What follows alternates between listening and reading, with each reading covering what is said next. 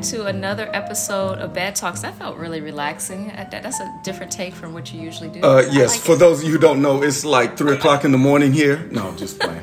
Well, we actually are covering various time zones today because we have a special guest, Jess with Dateability. So we are on the Eastern Standard Time Zone, and she is all the way in Singapore. So it's like a whole nother day or night, actually, for her. So welcome to the show, Jess.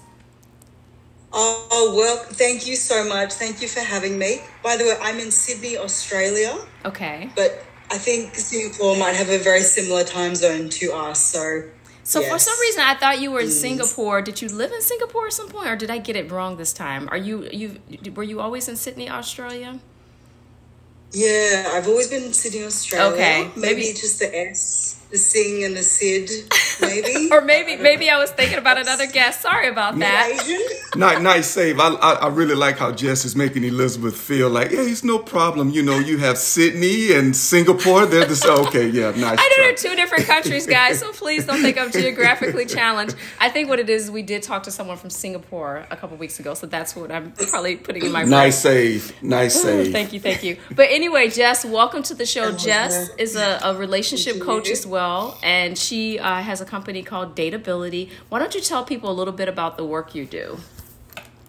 Yeah, I definitely am so passionate about the single season, so maximizing the single season. I started out as a Christian dating coach because of my, conservative Christian background, my upbringing. I was raised as definitely like a good church girl. And when I started dating coaching, it was because I found that there was a gap in the Christian dating market, or the kingdom, I like to say. There was a gap in the kingdom of God where there were a lot of singles in the church who had no idea what they were doing. And they would equate being asked out on a coffee date as a marriage proposal. And I didn't understand why. But I definitely specialize in women who are really wanting to get married, usually women who are 30 and over and who are marriage-minded. So they want to get married and they're seeking what I call secure attachment. And they're striving to live by a certain value set, but deep down, they've had a dark night of the soul. Like they just feel like it's never going to happen for me. I've lost hope. Where are all the good men? All the good men are taken or gay. They just don't have any hope. And so I really enjoy what I do. We do private one-on-one coaching, and we have been building a dating coach in your pocket app called Romantic Intelligence 101, and that's going to be an 8-module course that any woman can do in their own time. And there's also going to be a group coaching component to that my business partner Ryan will be taking the women through. Because I think it's also important to have the male perspective, and I'm very blessed to have him on my team. But basically, it's the foundations of knowing who you are while you're single, so you can choose your person, so you can be in the best place to choose your forever person. I like that. And I noticed that you have definitely coupled a lot of people, meaning that you've been at a lot of weddings. If you go to Jess's Instagram page, there's a lot of couples who invite her to the wedding because she's the reason, or one of the reasons, that they're able to kind of reestablish themselves, reestablish how they date and date smarter. So you were saying there's kind of a gap in the Christian world a little bit around dating. So I want to go a little deeper into that. What are some of the things you've learned? Because I do think there are people out there that do have certain values and still want to find people who are aligned to those values, because when you're not equally yoked, right, equally yoked, it can be very, very difficult, right, if not impossible. So how have you helped people kind of break through those barriers or gaps? Oh gosh, to be honest, it is very, very difficult to be biologically wired for, I'm just going to say it, but biologically wired for having sex. I think that when it was written in the biblical text that you must keep the marriage bed pure, no hint of sexual immorality, all those things that Christians now still hold dear to their heart. There are so many women who are still virgins at age 40 even that I've definitely coached. it is so hard for them to maintain this standard of, no, I'm only going to seriously date a Christian man and we're not going to have sex until we're married. Like, that is a very, very difficult thing.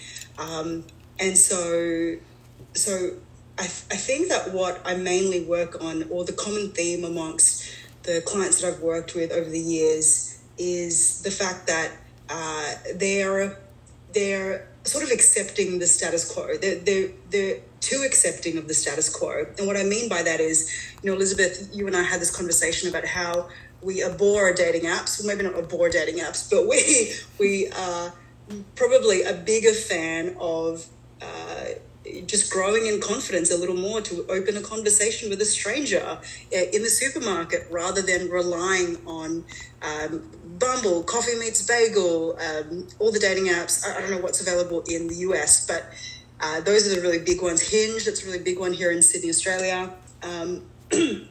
But there is this over-reliance on this introduction tool, and then there's a complaint that it's not giving enough options, or the people on there aren't good quality enough. And I just think, well, why haven't you gone out there and actually spoken to someone in real life? And so we're trying to break out of that mold of, an over-reliance on technology, and to maximize the self. So the personal growth element is really huge for us. As I said, secure attachment's really big for us. And so that is looking into, the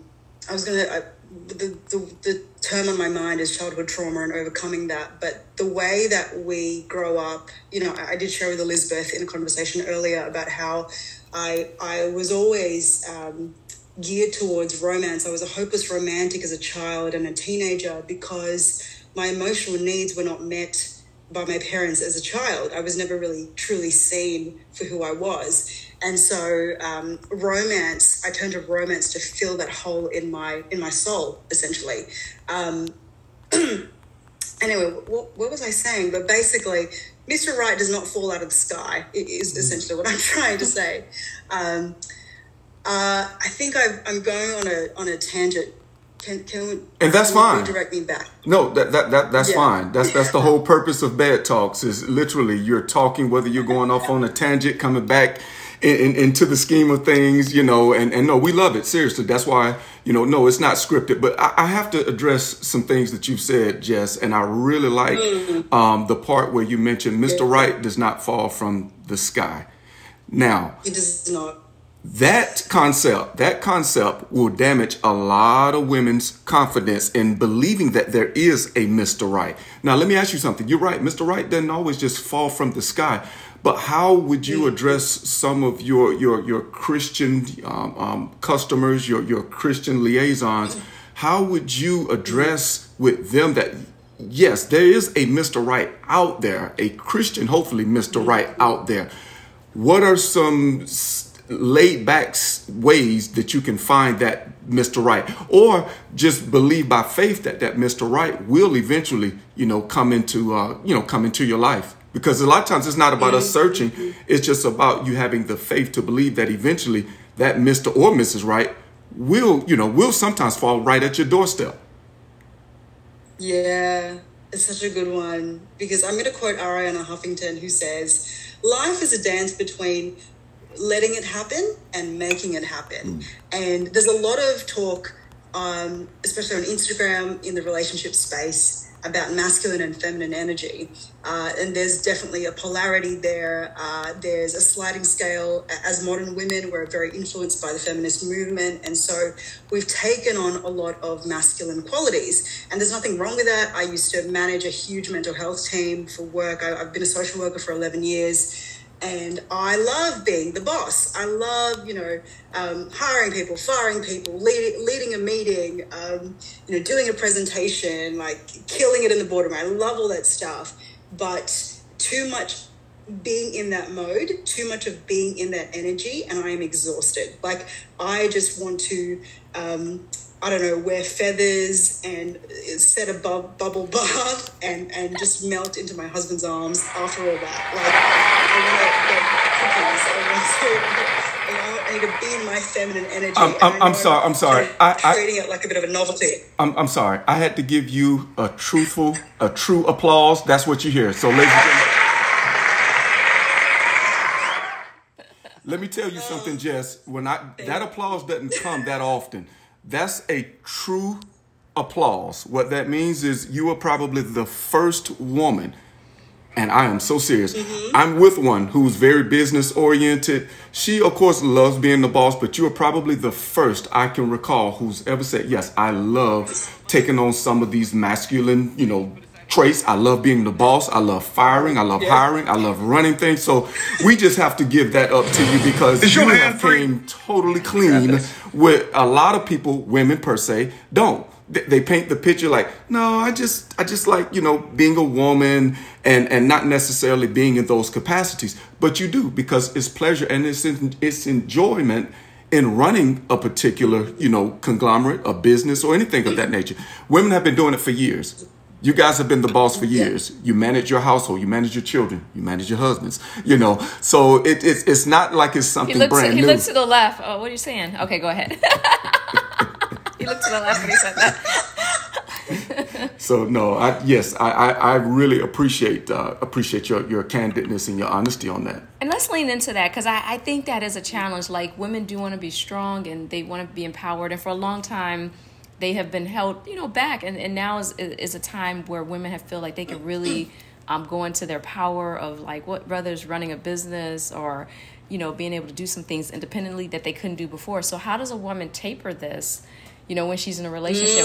What's the right balance, because you don't want to totally lose yourself in a relationship. But at the same time, I agree with you. When you have masculine energy, it's like friction. Yeah, you come home and you tell your husband he's fired. You're fired. You didn't cut the grass. You didn't paint the wall. You're out. Fired. You just left the office. So good. You left the office environment. And yes, like you said, Jess, you've hired some people, you've counseled some people, you've fired some people, you've corrected some people. Now you come home, the grass isn't cut, fired. How do you manage that? How do you find that balance, like Elizabeth is asking, in your opinion? Oh, such a good question. To be honest, it's something I am daily wrestling and grappling with, like my feminine energy. What does that mean? And it's such a confronting thing, and I'm sure, Elizabeth, you can relate to this, but you've got your clients who are asking you, how do I connect with my feminine energy again? And when I remember the first time a client asked me that, and I was like, you've run a bubble bath? I just wasn't sure. And granted, given that I've just finished a whole module called Radiate Feminine Energy with like 5 lessons about your feminine energy in Romantic Intelligence 101. And, part of it is activating your feminine essence through your body. There's a certain walk that we do. There's understanding your hips and your pelvis and how the feminine energy resides there. But essentially, conceptually, it is about the yin and the yang. Oh my gosh, which one is yin, which one is yang? I'm always forgetting this. But we get it. The importance of, you guys are probably a beautiful polarity together as a couple, but you understand that if there is not a polarity of masculine and feminine, there is no sexual tension, and that is dangerous if there's no sexual tension. And so I did a live today on my Instagram about relationships and money, which is, I know, a very, very unsexy topic, but I'm finding that I call her the Wonder Woman, so that the woman who is financially independent, she's running her own business, she's very strong, and she's very ambitious, and she is a force to be reckoned with, and she owns 3 houses, and she's really scary. She's amazing. She's very accomplished. And I guess the thing that she's got to grapple with is the adjustment of her expectations of what kind of man she will attract, which I know I'm not going to be popular for saying this, and people are going to cancel me right now as I say this. Say it. But perhaps if she wants to take up so much space, and I don't say that in a derogatory way or in a way to cut her down, but like a more feminine man who is happy for her to lead and be front and center might suit her better, because he actually might be a better support to her. And I think that if a woman listening to this identifies with that description I just gave of the Wonder Woman, and she's thinking, what, a feminine man? No, that's not me. That's not me. I would ask her to look at her reality, because the reality is if she's bringing a lot of masculine energy to the table, then she's going to attract feminine energy back. So I've just, we've really tried to cut it and slice it in different ways with the women that we coach, but it's just a reality. There's no other way that I can say it or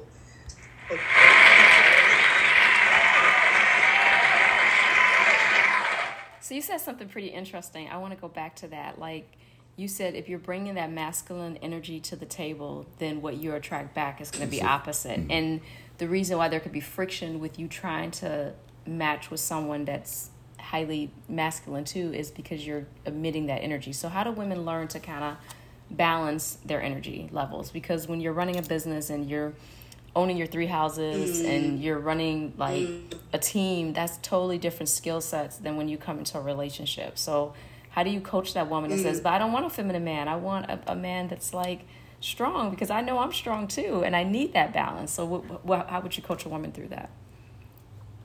Yeah, I mean, the only thing I can really say besides, the NLP techniques that we have, or like, doing those really traditional coaching techniques that we do, going back to childhood and seeing if her masculine energy is coming from a wound, like coming from the fact that she needs to take control because when she grew up, her father didn't take control, so therefore she had to step into that masculine role, for example. The only way I can describe it from a personal point of view is the fact that I really, really enjoy being around masculine men, and I can feel myself stepping back, and not in a disempowered way, in I can relax now. This is really nice. And when I feel the sense of I can let go, I don't know how else to sell it. Like that's just the best way I can sell how great it is to get in touch with my feminine energy. It is and this is a very Christian thing to say, but the submission to my husband's leadership. Like, I'm so happy to submit to my husband's leadership because I respect him so much. Mm-hmm. And, I said this today in my live about money, but, and I keep referring to things I said to Elizabeth in the other conversation, but I really respect my husband's knowledge about the world, he understands how business works on an intimate level. He just has a lot of sense when it comes to like the economy, in terms of our investments. Like, it's just really sexy to see how disciplined he is when it comes to those things. He is a true provider and protector of myself and my baby. And yeah, to know that I don't have to control every lever and I don't have to take care of everything is really nice. I think that is, for me, what feminine energy is right now. So, that sounds great. It does. How you hold yourself, how you hold your husband in high esteem. You used, like you said, a Christian term, did you say submit or submissive? I believe was the term that you used. Yes. Yeah. Yes. That's something that is considered taboo now, because there are a lot of women who feel like that's a chauvinistic way of just keeping me in my place and doing whatever my husband says. But you make a good point. When the husband or a man is in a place of leadership and the woman trusts him, and me and Elizabeth talk about this, and a woman trusts, his leadership, gradually she will start to, and I don't want to even say the term submit. A woman can say it, but when a man says it, it gives a different meaning. But when the woman really starts to see his leadership and is willing to follow per se, and maybe take a step back because he is taking hold of the reins, I think that's something that creates another level of balance, because she's had to do everything for so long by herself, but now she's almost, it's like being in the driver's seat. She's been in the driver's seat for so long. Now her husband is telling her, look, get on the passenger side. I'll drive. But she's not really trusting him yet because she's looking at him telling, turn, oh, stop, brake, don't, I'm just using that analogy to now where she sees, wow, we got from point A to point B safely. And as a matter of fact, you took a better direction with you driving. Now, I think that does play a part in her being more comfortable. Now, how long does it take? Who knows?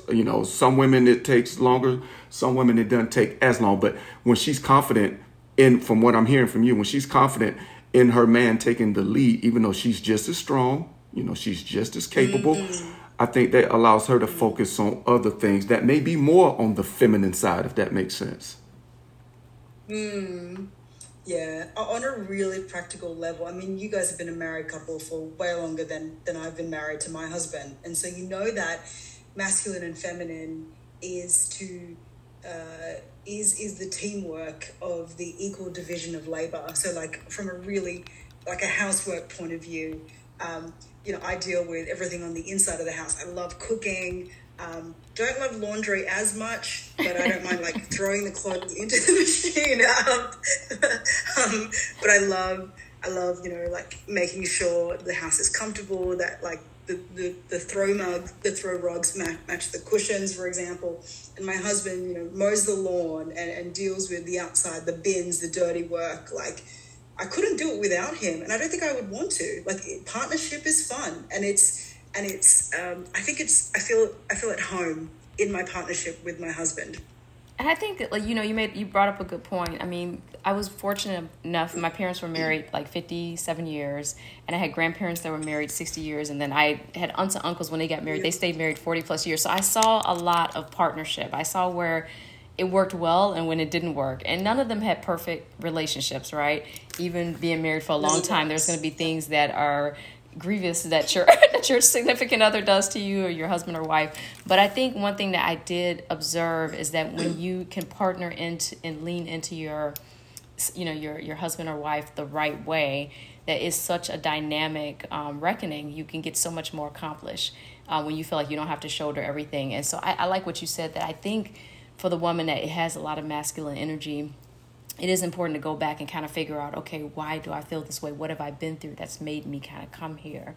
And then as they are in relationships with men, to kind of look at it and say, okay, as I'm dating, okay, can I trust this guy to do this? Let me see what happens when I allow this person to lead here. Because I do feel like when you feel comfortable with the leadership, naturally you should let things go. You should allow that person to lead. And I understand that can be really difficult because people, to your point, do have some trauma around leading. But I do feel like men are confused now. Like I've had situations where men are like, should I open the door? Should I not open the door? Are you going to be offended that I'm doing this thing for you? Are you going to be offended that I'm complimenting you, even if it's not always in like a derogatory or highly sexual way? Because there is so much that's happened in society that's amped up people's level of kind of paranoia because of the consequences, right? Of some of this. But I can understand a man feeling that way if he's in the workplace. I'm afraid to compliment her because of the Me Too movement, but as it pertains to someone that you're dating, I don't think a man should be reserved as far as opening the door. If it's in you to do, if that's who you are, that's the card you want to show.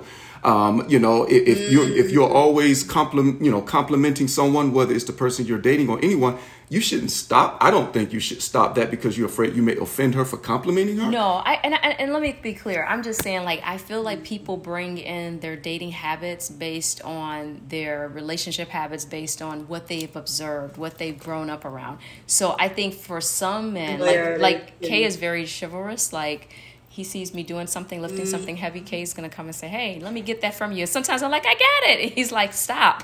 I got it. And I've had to learn to lean into my feminine energy and be like, oh, he's got it. Like, it's okay. But at the same time, I don't think that's everyone's natural reaction. I mean, before being married to Kay, there were guys I would date that would definitely do the check-in or like call, make sure, let me know you got home, or let me know you're safe, or let me open a door for you. But there were definitely some men that they did not, that wasn't their comfort zone because it wasn't something they saw modeled. So I think there's a lot of learning. Well, that's the purpose of dating. And I think, Jess, you would probably agree. That's the purpose of dating, is finding out who each person is, being your true self, and then making an assertion and a determination. Is this the person that I could see myself maybe going to the next phase of this relationship or not? I have a saying, it's a time to get rid of or remove the rose petals. Elizabeth has heard this before. What that means is the rose petals, based on my experiences, is nice to wine and dine a person of interest.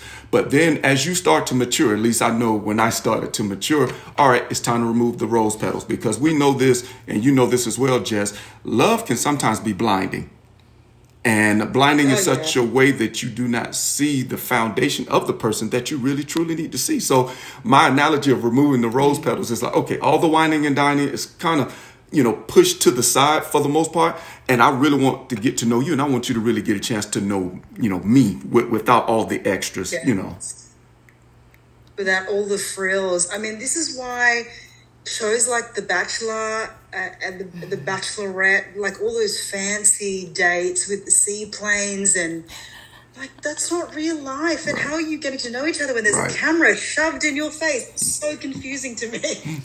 Yeah, it's a lot. Yeah, no, it's a lot. I love that. Leaving the rose petals, love it. So what do you think, like, you've seen a lot of couples get married. So you've gotten people to that point, probably some women that had a lot of masculine energy, shift that energy and really lean into their feminine energy. You probably help some men as well, because I know your partner, Ryan, is a guy, so I'm sure some guys come to you as well. I mean, what do you feel like causes that shift in someone's mind where they're kind of like, oh, they have that aha moment? Because you said you were at a wedding recently. Me and Jess talked a lot before this podcast. And at I can see. I mean, really. And at the wedding, you were saying you were so surprised by some of the things the couple mentioned. Because sometimes as a coach, you can't see the work you're doing always. Sometimes you see some of the effects for sure. But when you hear your clients really articulate it, you're like, oh, I didn't know you thought about it that way. So what were some of the things that you heard from that couple that ended up connecting? Because you said they were kind of holding themselves back from relationships. The couple recently that you were at their wedding not that long ago, most recently. Sorry, holding themselves back from, I didn't hear that. I think you were saying like they were kind of holding themselves back a little bit, and they realized it as you were coaching them, kind of some of their perceptions of relationships or how they could enter into the relationship. I can't remember all the details we talked about because we talked for a long time. But I was just curious, like, what did you, what was their feedback of what kind of helped them when they work with you to really connect to one another? Yeah. Ryan worked closely with the woman, so I can't speak on that per se, but I did have them over for dinner quite a few times. So on a friendship level with, full disclosure, the man that I set my female client up with, they happen to live like 2 minutes from each other in the same suburb in Sydney. So I was like, well, if I'm going to set her up on a first date, it might as well be this guy because he's local. So, I just sort of, by convenience, set them up. And he happens to be a really good friend of my husband's and had become a good friend of mine. Anyway, long story short, I don't really, I think that, for her being a single mother, she had to be the mother and the father for so long. And it was a real process of her letting go of personal growth. I didn't realize that she was chasing personal growth so hard. I mean, that's what her best friend said in a speech at the wedding. And I didn't realize that the clinch point for her were, the pandemic brought out some issues between them, and I guess solving certain problems during the pandemic that really brought them closer together. I don't know if that answers your question. I'm really trying to. It sounds like, I think what I'm going towards in this is that a lot of times people, I like what you said earlier, they think Mr. Right falls out the sky, but I think there's so much foundational work that you could be doing on yourself in the interim, so that when that person does come, you're positioned appropriately. You can see it, because sometimes you can have people around you, because I'll hear women say, and we talked about this too, there's no good men. Yes, there are good men. Sometimes though, you're so closed off, you can't see it because you haven't done like the inner work yet. And what I'm hearing from you in that particular situation is that she was chasing that personal growth, but she had to do that inner work. But it doesn't mean when she met that Mr. Right, it was still easy for her to let go and say, okay, now you take over that more the traditional father roles in this relationship. She still had to go through that process because that was a different type of skill set versus her being on her own, getting that personal growth. So it took some melding together. It took some time. It took some problem solving and some partnership. So I just thought it was a good story. I remember you sharing that with me. Yeah. Oh, I'm sorry I couldn't do it justice. I think, with you saying, I don't think she might mind me sharing this. She said, I dated a lot of turkeys, and turkeys meaning like frogs, I guess. You need to kiss a lot of frogs before you get to your prince. But put it this way, my matchmaking journey has not been easy. Like, as a dating coach, I have found matchmaking such a roller coaster of me just trying too hard, me getting too involved. Like, sometimes I would buy the tickets for the couple, like to a comedy show, for example, and then I'd physically go on the date with them, introduce them to each other, and then leave. And I'd be like, why am I doing this? Or like, you were leaning it hard. I know, totally. Or they would start dating for a number of months to a year, and every time they had a problem, they would call me, and I'd be like, why am I doing this? And so when it came to Sally and Aaron, they like, Sally had just she'd gone through the ringer in being open to dating anyone of good character. Like that's a line straight out of Cloud and Townsend's Boundaries in Dating. They're Christian psychologists that have written a lot of literature on boundaries, which I love. But I love their line on date anyone of good character. So stop overvaluing good looks. Stop overvaluing the BMW. Stop overvaluing things that are temporary and don't matter. Like, look at the soul and the character of the person. And Sally had, I think she had paid for the mistake of overvaluing certain things, which is why she was in the predicament she was, and then chased her personal growth. And when she had met Aaron, she was like pleasantly surprised at how easy it was. Like, I think she just had surrendered herself to the process of meeting someone so nice and so chivalrous. And just thinking of, like, I think thinking of them makes me smile a lot because they're just such a beautiful couple. And I'm just praying to the Lord that I get more opportunities to do that, because I think you guys probably feel it all the time. Like, every time you hear a good news story from your work, you're like, oh my gosh, that's the impact I'm making on the world. And then you start crying for a bit, and then you're like, all right, on to the next thing. Right, exactly. Let me ask you, how do you equate having a good dating experience to transcend over into a good marriage experience? And let me tell you why I asked that, because of course Elizabeth, my wife, she's a dating coach, and I've never asked her this. This is the first time I'm posing this question. How does good dating lead to a good marriage? Because so much emphasis is put on the dating scene now. And yes, I know emphasis is also put on the marital scene, but remember that there's a string that connects the two. So how, Absolutely. Yes. Yeah. She'd take a sip of water for that one. I did. Do you mean dates in isolation, or do you mean the whole dating journey, like the early dating stages, and then choosing to, yes, this is my person? Correct, but it's actually twofold, and the way you just phrased it, that's what, yes, twofold, isolation as well as just, because that's what you guys do. You have customers that you date, whether they're heavy in the dating scene or whether it's one in particular that they are dating. So how does successful dating transcend into a successful marriage? If again, whether it's with that one person or whether it's with multiple people that you have dated over a period of time. Yeah, I think that's such a beautifully articulated question. How does dating scene transcend into a good marriage? Because I say this all the time, and not everyone agrees with me, especially people in the Christian context. But I believe that dating is personal development. Like, I had learned so much about myself when I was filling my shadow values of validation and attention. I wanted to know that I was a pretty girl. I wanted to know that men would swipe right on me on a dating app. I wanted to know that a man would ask me for my number. Like, I think every woman needs to come of age, go through that rite of passage, have that validated in herself.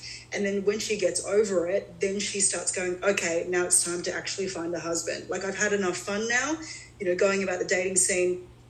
I just want to quickly share this, but I become so adept at first dates. I was so good at first dates that I could, if I wanted to, and I did for a period of time, and I'm ashamed to say, that I had almost used men for free dinners for like 2 months of my life. Like, it was terrible that I did. I don't think that's a good thing. Sorry for all the men listening to this who were like, hey, I dated that girl.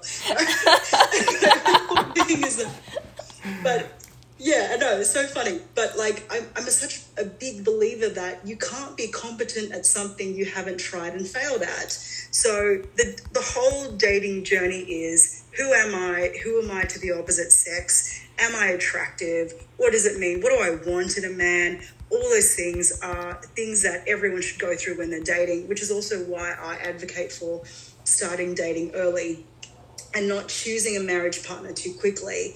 I mean, I was reading an article by Dr. Ariel Kupenberg of like the University of North Carolina in Greensboro, but she had said, she was talking about like, does living together before marriage increase the risk of divorce, or is it something else? And so there was, she had learned in her research that if people are living together before age 23, so they're doing kind of adult things without actually having the maturity to, then they're more likely to make those long-term mistakes. But it's really about the maturity of the two people and the preparation they do before making that huge decision of who to marry or who's my forever person.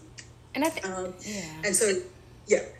No, I was just going to say, and I think what you're saying, and I'm going to go back to Kay's question, is I do think that dating, you said something I like, dating is personal development. So, like, I think if you are developing good dating skills, they should translate into your marital skills. It should be a nice transition. So, like, just like you talked about that couple that struggled, she had a lot of masculinity because she was a single mom. When you're a single mom, I've been there. Kay's been single dad.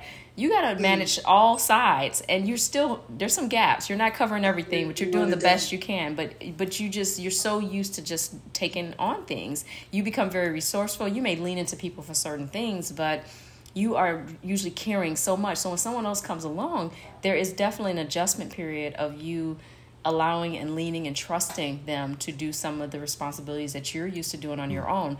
So I think what you are saying, like with that dating and personal development, building your foundation, getting to know who you are, getting to know now, okay, you developed that good solid foundation. Now you're dating someone, transcending that into the dating part. Because I think that's where people struggle. They're like, I'm great on my own. But then when you get in a relationship, it's not that you're not great in the relationship. It's just that a relationship will task you and test you in totally different ways than being on your own will test and task you. So dating, somebody could be a tremendous dater, but then when it comes to having the relationship part and really having the longevity, they could struggle because it's just, when you're in a relationship with someone, they become like a mirror to you. They're holding you accountable. It's a different dynamic, right? And so I think what you're saying, though, is if you can develop good communication skills like this couple did. The pandemic was really hard on relationships, but there's still a lot of relationships that thrived after the pandemic and through the pandemic because they found ways to reconnect, regroup, communicate, reevaluate their relationship. And then there's some relationships that didn't survive, but I think those relationships already were on edge probably. But it's just that they had, once that pandemic happened, they didn't have the outlets. It really tested the relationship. So I just like that term you said, dating is personal development. And if you do it the right way, I think you should be able to develop those skill sets when you're in a relationship that should carry over to marriage. But I think the challenge is sometimes people date to get married, but then once they secure the marriage, they drop Right. all the things they built Yes. could create the experience to get them married. And I think it's growing. hard. It's continual because people are like, well, when does this stop? It doesn't stop. It's not supposed to And stop, it's right. it's continuous. And so if you're not comfortable with that, you're probably a better dater than a person in a relationship. But if you understand, okay, it's going to take constant personal development, like your friend that was, chasing the personal development, it's going to take me constantly shifting, because as we get older, as we gain more maturity, things are going to change. What we prioritize is going to change. Having a family is going to change our relationship dynamic. I think when you think of all those pieces and you're realistic about it, you can, encounter it a lot differently. And I'm going to be honest with you. I want to switch gears right quick, because I know that you are, a believer, follower of Christ. You counsel people in those areas.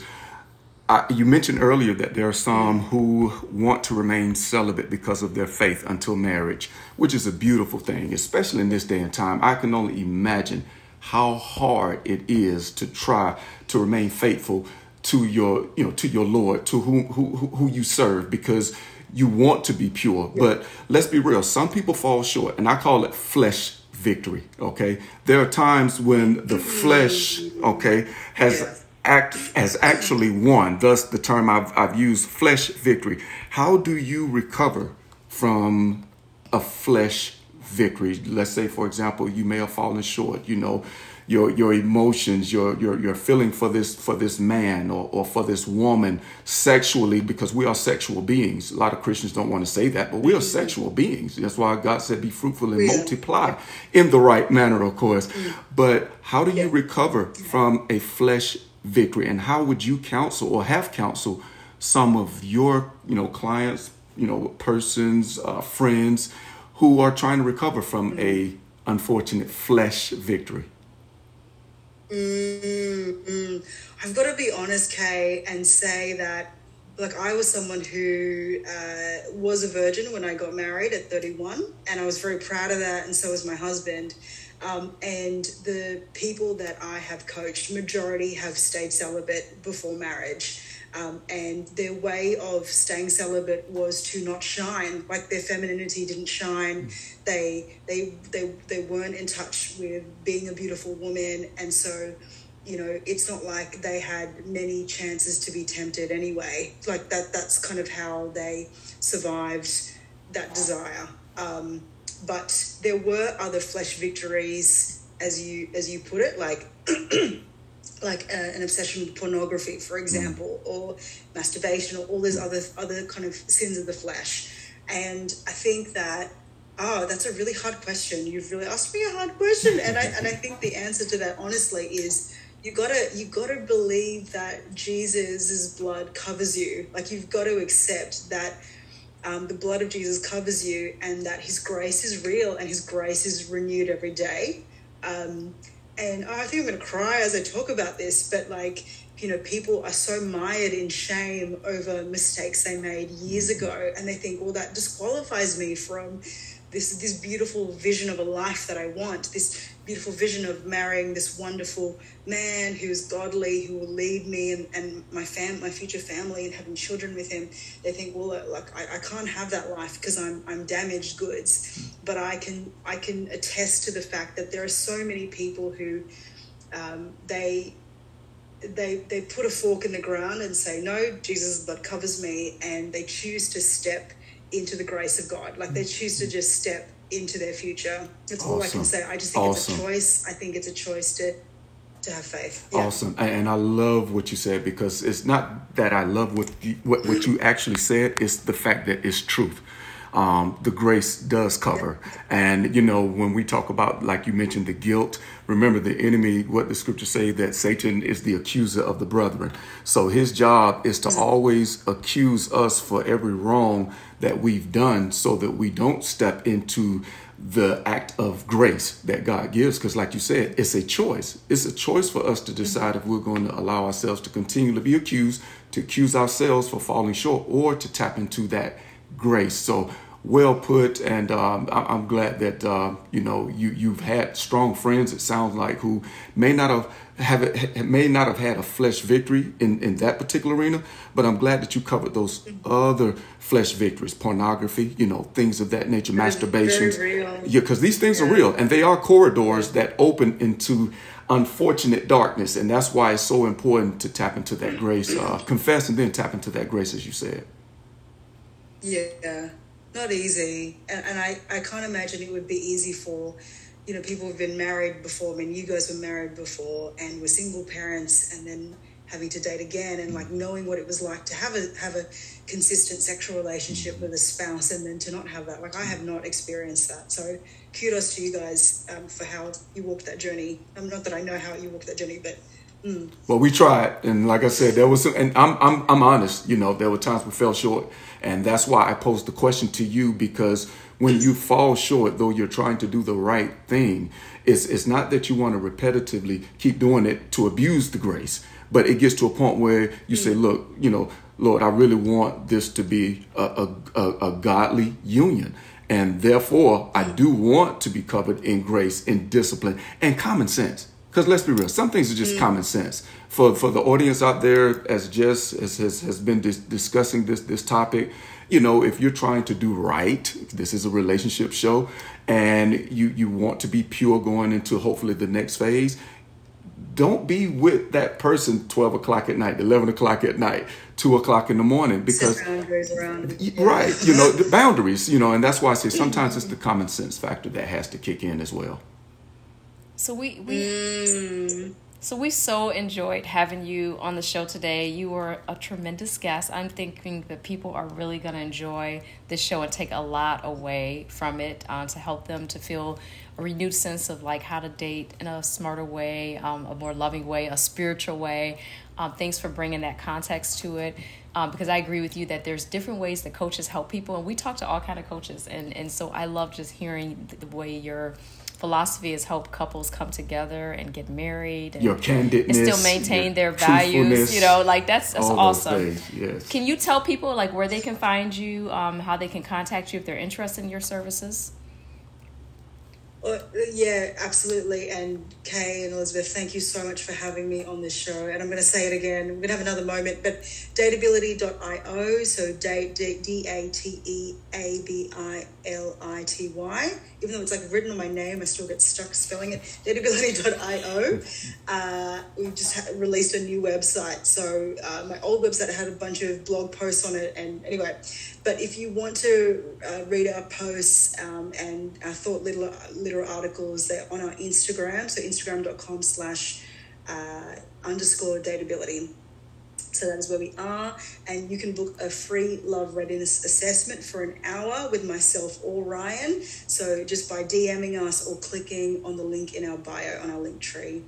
And also we have a romantic intelligence quiz. So, how romantically intelligent are you? So there you go. I like that. We might have to take that. Awesome. I always like to take these things, even though like when people come on the show, because I love to see what everyone is doing. So we'll see. I like to be tested sometimes. Yes, so we'll see who's more romantic. we might have to have a little contest there. Hey, it's only 8 o'clock in the morning here, ladies and gentlemen. Just kidding. Never guys. too early, never too late. We're married, so we can talk like that. Wow. So anyway, Jess, thank you so much for coming on to Bad Talks. For those of you who are listening, we'll be back with more, other shows that will be interesting and exciting. We've had some great guests, so we got to keep up this momentum, I guess, right? Yes. But if you are interested in subscribing to future episodes of the podcast, you can do so on the Anchor app, iTunes, Google Podcasts, Spotify, and many other platforms. We're going to take off for now. Until next time, guys, XOXO. Thank you, Jess. Thank you, guys.